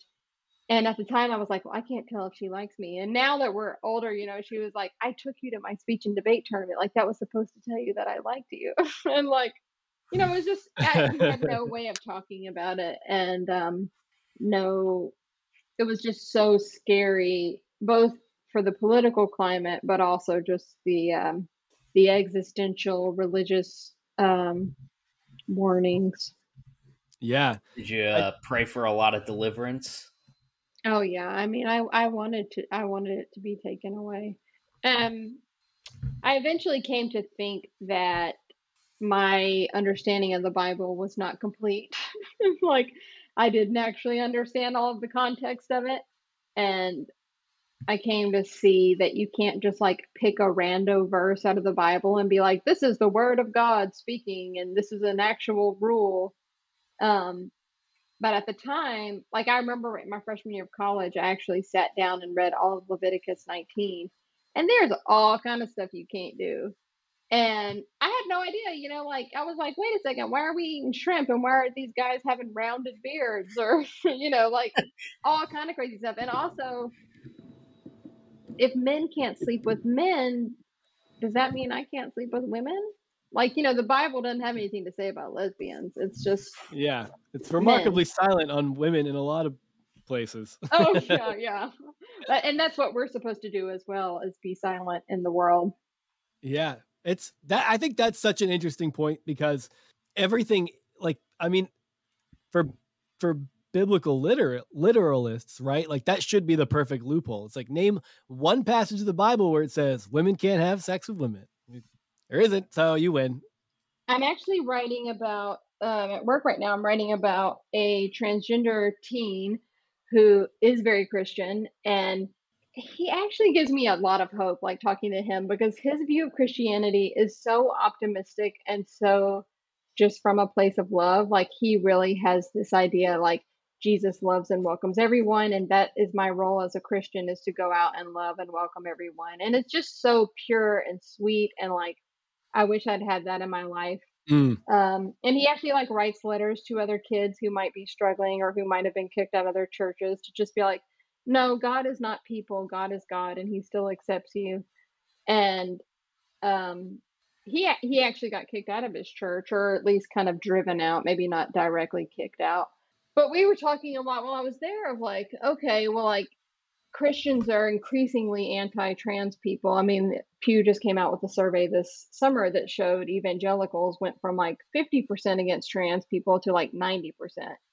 And holy cow, that word did not exist in the era that the Bible was being written. And the Christians who are leading many of the charges against trans people in legislatures and such, I haven't seen them come out with a lot of Bible verses. There's not the really convenient one the way there was with Leviticus or Corinthians, or right. I guess there's maybe one that says something about a man should not don a woman's garment or something like that. But yeah, in a time where they all wore dresses. Yes, go ahead. Yeah. So, I'm interested to see how that plays out, and like how people begin to biblically rationalize that. I mean, the main thing I've heard is like, God doesn't make mistakes. Well, if God doesn't make mistakes and he made you feel trans, Is that a mistake then? Yeah, and so much of it goes back to, usually I think, at least in my experience, it goes back to, well, God made Adam and Eve, so it still just goes back to that like literalism of like Adam and Eve were these real people and God specifically made them, and that's how it's supposed to be. Mm-hmm. So I think I honestly think almost all of it is just based on that. Like if God wanted it to be another way, he would have made it. With the irony being like you have to start somewhere. Like so, I mean, you start with two people, I guess, but it doesn't really have anything to do with how they feel or how they perceive gender or their sexuality or whatever. So all the LGBTQ issues that come up in the Christian church, I do still feel like from that mentality, like even from that perspective, it's an argument that nuance is lost on. But I find that to be the case for a lot of arguments coming from a literalist perspective, because you have to push nuance out, especially when there's so many passages that like they don't work if you put them together. So it's just like you said, like, I mean, you just said the same thing of like, there's a lot of things that Leviticus says you can't do. And it's like, well, everyone's kind of hung up on the men laying with men, but misses out on a lot of the other ones. And it is just, that's it. Like it's hard to, once you're out of that perspective, regardless of whether or not you're still within Christianity in any way, like when you're out of that perspective, you can't unsee that stuff, and you can't help but just feel frustrated that like, where is there a conversation to even be had here if when it comes down to picking and choosing in such an egregious way, and that the only defense on the other side is that everybody else is just picking and choosing. So you just I remember my freshman year of college, my religious studies professor was going through the Gospels and talking about each time they contradict each other. You know, like there's one where Jesus is riding on a donkey, one where he's riding a donkey and a colt, one where like three women come to his tombstone, another where it's just Mary Magdalene.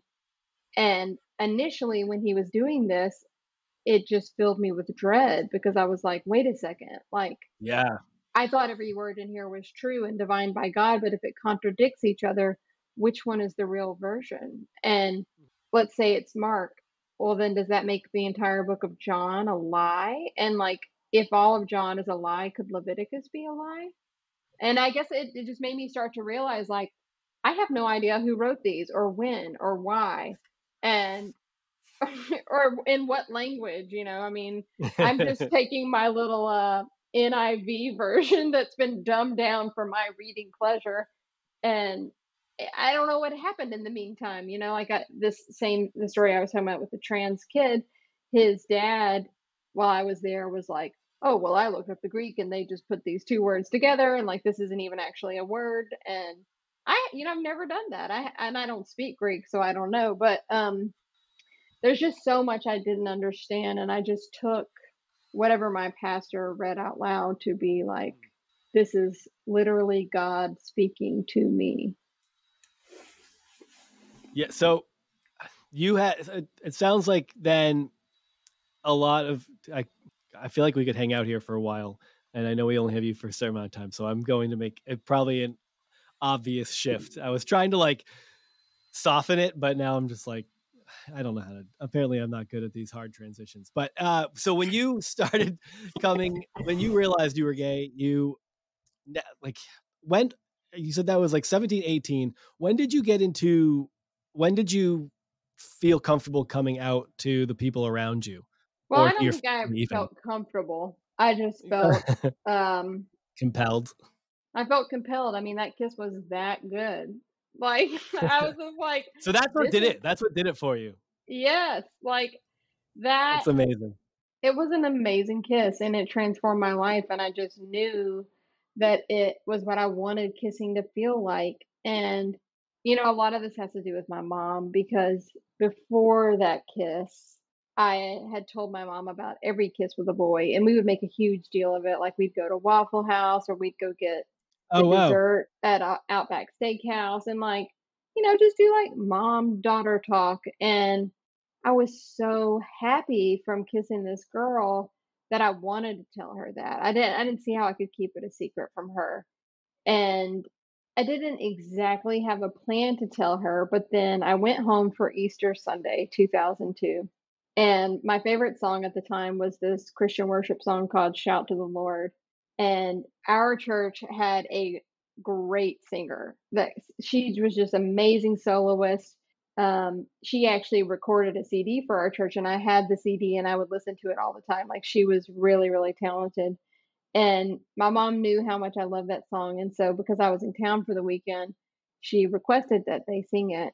And I don't know if anyone listening knows that song, but it's, again, one of those songs where the chord progression is just like, it's going to make you cry. If I listened to it right now, I would cry. And Shout to the Lord, all the earth, oh yeah, let it's us I was got waiting sing. for that. well, He almost started singing it as soon as you said it, and then he held back, and I almost called it out.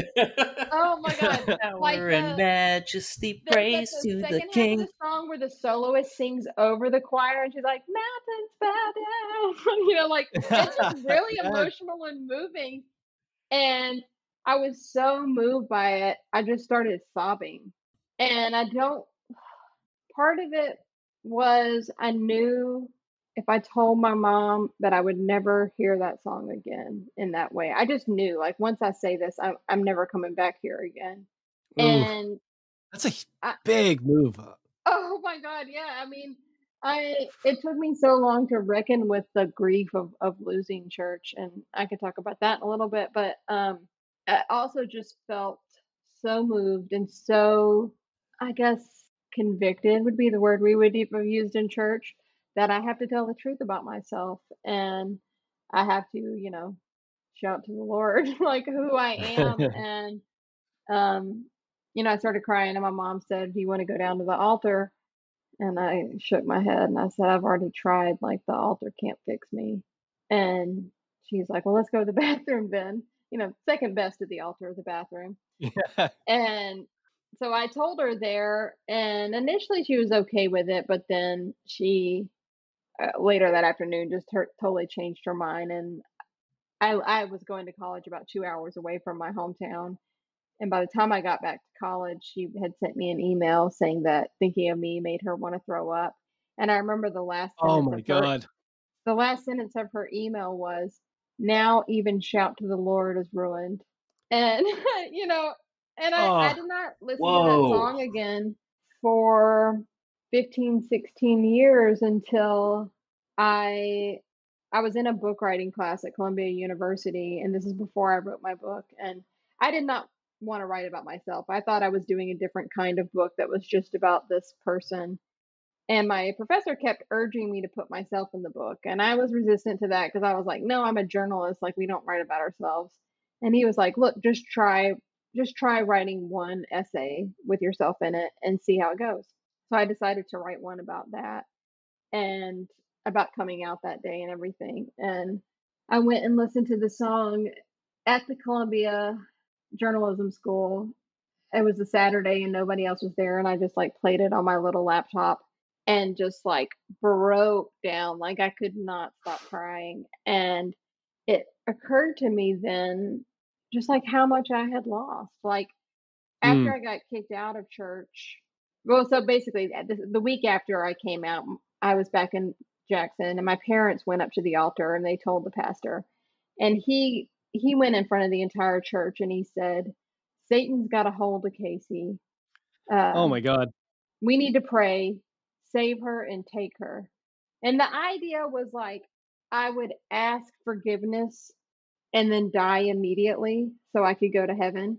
And my dad was like, "Did you just pray that my child dies?" And the pastor was like, "Well, on earth, but she'll live forever in heaven." And my dad was like, "I'm out of here. This is too creepy for me." Holy And cow. Yeah. my That is mom insane. actually, my Oh, mom okay. No, actually, totally different. It's like, yeah, how my could mom anyone was do like, that? That's my insane. mom Right. actually prayed with him. She was like, "Yeah, you're right. Like, save her and take her." It took a long time for my mom and I to get back on the same page with this, but I knew I couldn't go back, and it had been such an integral part of my life. Like I told you, I saved the most people. I actually lived my entire sophomore year with one of the youth pastors from church. Um, all of my best friends went to that school, like or went to that Yeah. church. Like I loved those people. Like it was my Sunday night, my Wednesday night. It filled all my thoughts in between. And initially, and for many years after, I just refused to even think about it. I was just like, I'm walling myself off. I'm not going to think about this. Like, they can't touch me. And I just never actually grieved the loss of it. And Yeah. until I started to write my book, and I remember like a really key thing for me. Well, actually, during the pandemic, that pastor announced to the church that he'd been having like a 10 to 15-year affair with his daughter-in-law. And I was trying to see, my cousin told me, No, that's my, next level dark. my cousin told me that he announced it at church. So I like went online to see if they broadcast the church service online, because I was like, oh, I want to see this. They conveniently cut that part out of the service, so I Shocking. did not get to hear it. Weird. And I've been trying to find out information about it, and I haven't been able to. But a few people since my book have come out have messaged me on LinkedIn to tell me that they know about it. So I know it did happen. But oh my God! when I looked at the church, it's supposed to be the secretary. Come on. She was also the secretary. Ah! There were some other details. I don't want to spread misinformation. I'm a journalist, so I do believe in facts, but there was I heard that like there was maybe someone else involved somehow in an affair. But anyway, when I went to you haven't said the name of the church, so it's fine. You can say whatever you want. Well, the name of the church is in my book, so people could figure it out. But when I went to go look it up to see, I could see that in the service, the people in the choir were still the same people I remembered, or they were the kids of the people that were in the choir when I was a kid. The pastor was one of the new pastor, not the one who did the affair, was someone that I knew really well as a youth pastor when I was a kid. In the congregation, I could see all of these people that I grew up with, and it just dawned on me like they all got to keep this community, and they all got to keep the people that they loved, and I lost it all. And now I probably don't have anything in common with those people anymore.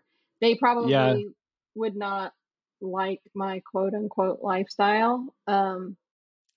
But they were, Crazy. I mean, okay, I just want to let y'all know my lifestyle involves going to bed at 9 p.m., mostly spending time with my cat. I'm making a frozen lasagna right now. Like, I do get. It sounds like a life of sin, if you ask me. Oh yeah, I mean, we are doing it up gay here. The cat's pretty gay, but my lifestyle is so boring. Like, I was just listening before y'all called to this New York Times podcast about Christian nationalism, and they were interviewing the head of the Southern Baptist Convention, and he was saying that same-sex marriage is a threat to our democracy and our nation will not survive it. And I was like, really? The Southern Baptist Oh my Convention. God. They won't stop on that. How many pedophiles did you cover for today? Yeah, I was like, really? My stupid little marriage, like, is the threat to democracy? Like, do you know what we did? We made dinner. We played Nintendo. We played cribbage, the card game. Like, I like that you have to specify the card game. Yeah, like, I mean, we're doing very little to upturn democracy, I mean. Well, you also were one of the mules in the 20,000 Mules Dinesh D'Souza movie too, right? I heard gays are the only ones that cast fraudulent ballots. So, well, I live in Oregon where we do mail-in voting, so we are the problem of democracy. Yes, that is okay. Crux of the fraud. That we are the epicenter. There's never been any fraud detected in our mail-in voting system. Just want to say, it's awesome. You don't have to leave your house. Postage is free. Well, if you do a drop-off. The drop-off is right at McDonald's in the library. You're going there anyway. It's great. But the library, where they have all those books on CRT, you mean? I don't trust this process. Oh, yeah. They've got my book too, which I'm surprised has not been banned yet. But I still felt like a huge grief in just seeing like there's a black hole in my history where everyone who mattered to me suddenly disappeared. And that's painful, even if I don't still agree with what they believe in, or they don't agree with what I believe in. It's painful to lose that many people at once. And I do think I might have been better served in my life if I had actually processed that. But now I have processed it on Knopf's dime in a book. So, it's not horrible, but I never have actually been able to replicate the feeling of church where you have a community that you're with multiple times a week, you're vulnerable with each other, you come to each other supposedly out of a spirit of love, you like have potlucks together. Um they come to you when you're sick. Like I just don't have that. And I think I will probably always miss that. Yeah. I think that's what's fascinating about this, especially like, you get into this mindset of thinking like, you read evangelical accounts and stuff like that, and it's easy to find all the common threads and stuff, but like what's amazing to me is how different like your church experience was from like mine and my friends, and just the fact in like just simple things like in how you coming forward was handled, is so different in your area than it was in mine, where like mine, we would have covered it up. It would have been really hush hush. Nobody would have talked about it. They would have been passive aggressive, and it would have been awkward, and they kind of just make it awkward until you didn't want to go there anymore. But like, the public handling of that information, and then also just like the good aspects of it, the community aspects of it. I mean, I think my church experience felt really sterile, and there wasn't like a warmth to it. It was very much like a shake hands, make small talk, sing songs together, and then leave. And we're done with each other until next Sunday. And we give a lot of money to missions because missions doesn't require our time and our efforts and our investment in any other way than like signing a check. It's so different from what you're describing. And it also is just like crazy to think about like how, for me, losing faith was about coming to grips with how little it actually meant to me. Whereas for you it was almost taken from you in a way where like you were pushed out of a community of people who were warm and cared about you, and I don't know, it's such a strange contrast between the two that I can't imagine how rough that had to have been. It's interesting. First of all, I've never heard the term evangelical. I love it. Thank you. Wow. That means you've been Second, out for too long. I got kicked out 2001, so it's been a while. But we did not actually do money for missions. I guess that probably makes us less technically evangelical in some way, but we had like this contained community. Like my church had a really nice gym, for instance, and we did all of our exercise at that gym. So it wasn't even just a Sunday, Wednesday thing. Like I would go there on Thursday night with my dad so he could play racquetball or basketball. That's cool. I mean, They it's like had a concerts community there. center. Yeah, I mean, it was the center of my social world. It was not just a rote like we're going to go sing some boring hymns and sleep through the service and go home. Like it was everything. I mean, they had a school. I didn't go to the school because it cost a lot of money, but they had a school. We would do hay rides from there. We would have like harvest festivals at Halloween. Yeah, it was That's my whole the world. problem is was an lefties can't actual replicate community. that. That's the problem. Lefties can't figure out a way to replicate that in any way that gets people to show We up. need too much and space. participate. Yeah. But I do It's miss so the aspect of wild. like people showing up for you when you're sick and just that intense vulnerability of like I have quite a few friends who are in AA and it feels like that kind of replicates it almost a little bit, where they can call, they have phone banks and they can turn to each other when they're struggling. And unfortunately I don't have an alcohol problem, so I don't think I can join, but I'm still kind of envious a little bit of like, oh, like I want people to turn to that way. And there's just like some built-in mentorship with church and stuff. And I don't know. Yeah. I mean, I definitely understand how people get into it. It's I don't really. I've been asked kind of a lot in interviews for my book of like where my faith stands now, and it's kind of forced me to admit to myself that I don't have any, and I don't know when that happened. And even writing about this kid I was telling y'all about, I thought his vision of Christianity was so beautiful and sweet, and I could just feel myself feeling like I don't believe in this. Yeah. And It when you shit like so I generally would use the term post-Christian to describe myself. That could mean a million different things, but there's aspects of it that still are meaningful to me that I try to use as like somewhat of like cornerstones, grounding like posts for myself. But it's so often that I don't like. I've lost a lot of feeling to it. Like it used to feel something. There was a feeling of connection that was hard to explain. So when you like, it's hard to, you don't just get to like conjure that back up. And there's kind of a disappoint. I feel like I've been dealing with like a level of disappointment with that. mm-hmm. Like you don't, I don't, I can, like, it still functions as a signpost in a lot of ways, in the ways that I've kept it. But it's like, I find myself at times missing that feeling of like, of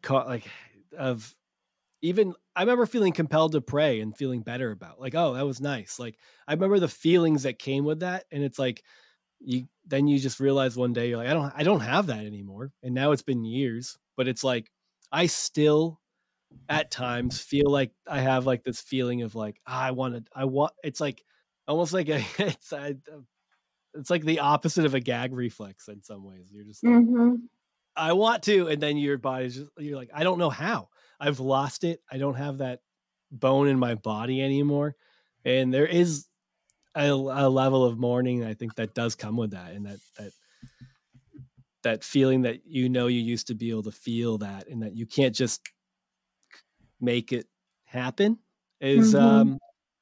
it kind of does. I mean, honestly, it just kind of like sucks, I think, and then you have to just get used to that. I can sometimes still feel it if I listen to those old songs, but it's not Shout a to the Lord. feeling. Yeah, it's not a feeling that's directed to God, though. It's just like an emotional. Oh, Mm-hmm. here's the cat. It's just Hey, an cat. emotional feeling. Um, I feel that with Jennifer Knapp songs, but I recently read her memoir, and she like only became a Christian like right before she became a Christian musician. And then it didn't seem like she believed in it for very long. And so that was kind of a shock to me. I was like, wait a second, I thought you believed in this to the same degree I did. But those songs are just I think she does have like legitimately good songs. And hilariously, I think those songs led me to like the Indigo Girls and Ani DeFranco. Like I was like, I like this folk music. Like what else out there is folk? It's just like all lesbians. But it's not any different actually than what I would feel listening to an Indigo Girls song, which is not directed to God. Yeah, we've I have talked a question for you Casey. because I know we're getting close to our time limit here, but one of the things that Sam and I talked about, and sometimes a frustration point for us with the community of people who have left that circle is there seeming like contempt for that old community and the people who live there. Your typical Midwestern American conservative, and it's so tempting to write them off as just like cretins that are hateful to the core, that are awful people. And I live in Kansas. I'm surrounded by these people and they're good people. And like, how do you balance your feelings of, because you've gone through so much from that community of people, yet you know who they are. And I don't know, how does that balanced out for you? Well, first of all, I'm a journalist, so I'm disinclined to hate anybody. I kind of operate just from like um, a place of empathy for everyone, and I kind of approach all types of people as just understanding that they have been shaped by where they're from or who their parents were. And because I've spent roughly, at this point, I've still spent more of my life in the South than I have elsewhere. I left the South when I was 22 and I'm 39 now. So close to half and half in Louisiana and Mississippi and Georgia, and then the other half in Oregon or New York. And I really do think that for the most part, people are not evil. no matter where they're from or what they believe. And I think a lot of times it comes down to a lack of education about the other people. And this is hate on both sides, really. I mean, I do think there's just such a divide, and it comes from a lack of interacting with each other. And that's kind of why I wanted to do the book, in part, is to show. My book is largely about this trans guy who lived across the street from my grandma in the 1950s, and he certainly faced adversity, and he also got kicked out of churches, but there were also a lot of people in town who really accepted him. And he existed in this time before the geopolitical threat of transgender people. He didn't represent a bigger group. There was no Alliance Defending Freedom out there to like take him down. And I do still think that world could be possible if there was like a way to cut through the noise and like just get back to the like human to human interaction of things. So I aspire in my journalism to do the kind of stories that like really introduce you to one person very intimately, so that you can come to understand that one person, and maybe your worldview is like broadened a little bit. And I think that can be for any type of person. Like I said, I tend to write about trans people, but even like a couple of years ago at my old paper, I wrote about conversion therapy, and that certainly harmed a lot of gay people over the years. But I do believe there are gay people who, for whatever reason, just adamantly don't want to be gay, and maybe those places might exist for them for a reason. I don't think you should force children into conversion therapy, which is what I think happens a lot, but like maybe there are adults who want to go to it. I don't know. I actually am just literally open-minded, and not just in the liberal way, like I actually am just open to meeting people where they are and hearing how they feel and seeing what shaped them, and just trying to come at everything, I guess, from a view of science and facts, um and just like a humility to admit that I don't know. I mean, I really can't tell you the final word on the Bible because I don't speak Greek or Hebrew. I can't go back to those original texts. I haven't done all the deep digging to know. So I just kind of like have to go with my own gut for my beliefs, and understand that other people have to do the same. Yeah, I mean, I think that's a refreshing take, especially given the 100%. now. I think your commitment to just knowing people, learning about people, and being able to tell us stories, I think that must be obvious when people know about how this book was written, because I think one of the most mind-blowing things to me was like when you hearing that you spent, was it 10 years writing it, and all of your vacation time? Yeah, for 10 years. I technically started reporting it in 2009, and it just came out a month ago. But I even actually was just looking at my old journals from 2003 and 2004, 2005 the other day, and there's tons in there about this guy. Like my grandma told me about him in 2002, so I really spent 20 years in a sense trying to make this happen. And my relationship to the story changed over the years, I think.